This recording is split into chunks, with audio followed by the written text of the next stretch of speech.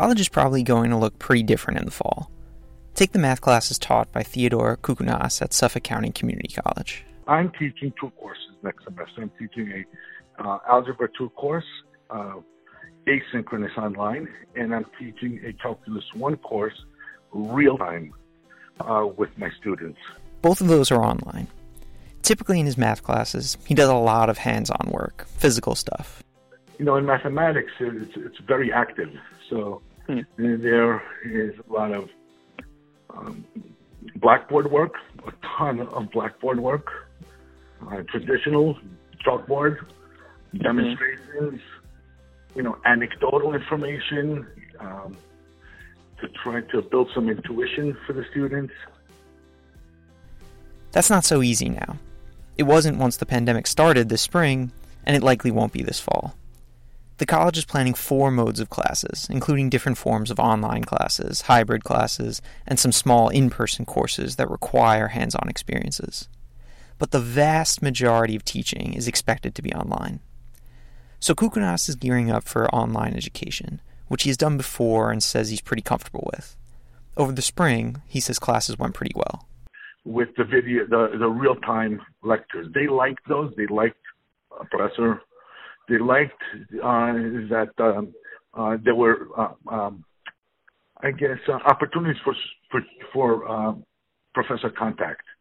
So that was good. That was a good thing. My students appreciated that I was around because I was teaching a calculus class, and they weren't on their own. They were not left on their own. I'm Mark Chisano, and this is episode 34 of Life Under Coronavirus, Newsday Opinion's oral history of the pandemic. Nobody knows exactly what the health situation will be like in the fall, but professors across Long Island are getting ready for a new way of teaching. It's not as easy as just throwing lectures up online, though.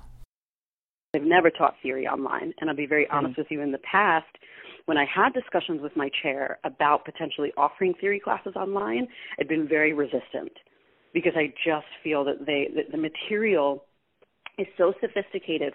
This is Professor Angela Jones at Farmingdale State College. She's an associate professor of sociology and coordinator for the Women, Gender, and Sexuality Studies program.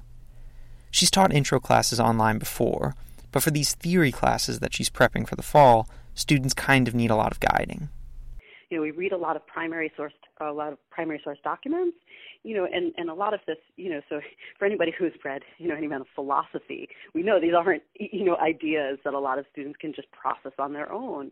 And what we do in my classes is we usually sit, even if we can't actually assemble ourselves in a circle, we do a lot of close textual analysis. And we will read these texts together and then collectively kind of have conversations about the significance of particular passages in the text. And so kind of try to think about how I do that online in a way that's successful. Jones is plotting that out, but she's very aware of lots of different difficulties for her students. A lot of our students work, so students, with all of this, their work schedules have shifted.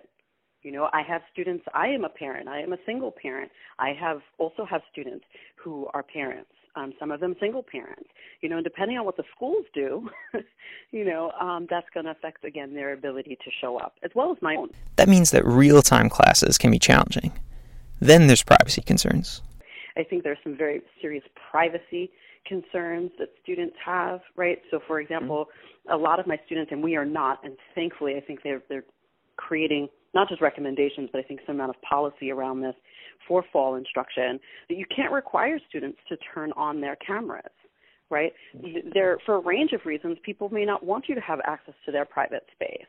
And so if I have a class and there's, and right now, one of my theory classes is for 30 students, right? So if we're all meeting online and half of them have their cameras off, which again, I understand why they do, and I would encourage them to turn them off if they don't feel comfortable having them on. But then again, does that actually mirror the type of engaged, rational, critical debate that we would be having if we were sitting in a circle in my physical classroom, right? It just doesn't.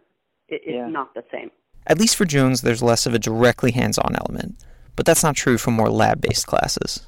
We're a polytechnic school, and we have a lot of, vocational programs. So, for example, we have an amazing nursing program. We have an amazing dental hygiene program.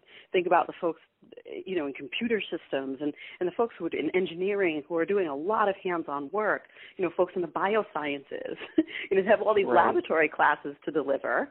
Even in my own department, our anthropologists are like, how do I teach students about skeletal systems when I usually have them assembled around a laboratory, around a desk, actually engaging with skeletons and bones, right? Like, how do you offer these type of laboratory classes online?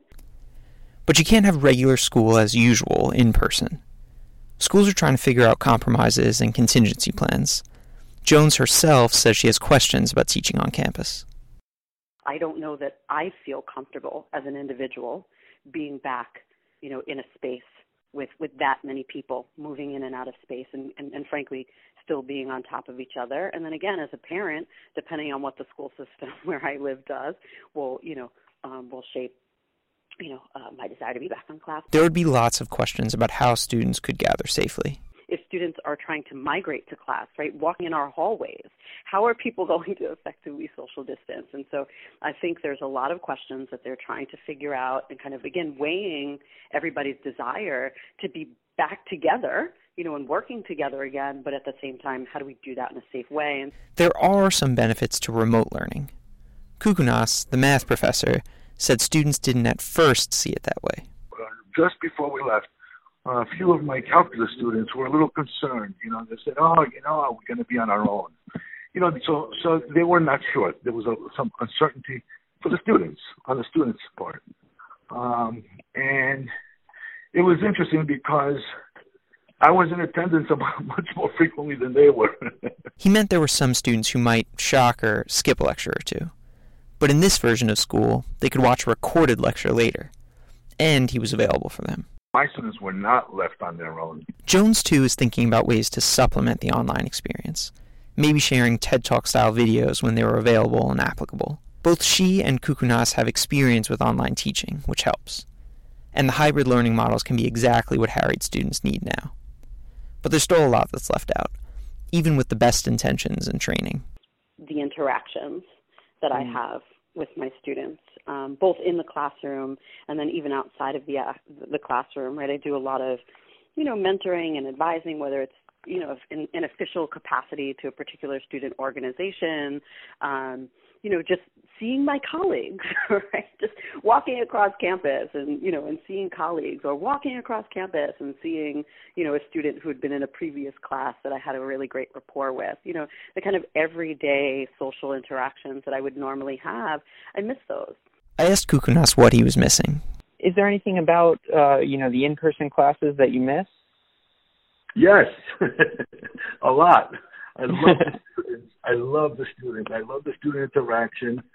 I think most of us do, but I love being on campus. I love helping the students face to face, guiding them, advising them. It's a big part of why we do this. So looking forward to the day that we're all together again. I'm really looking forward to the day that we're all together again.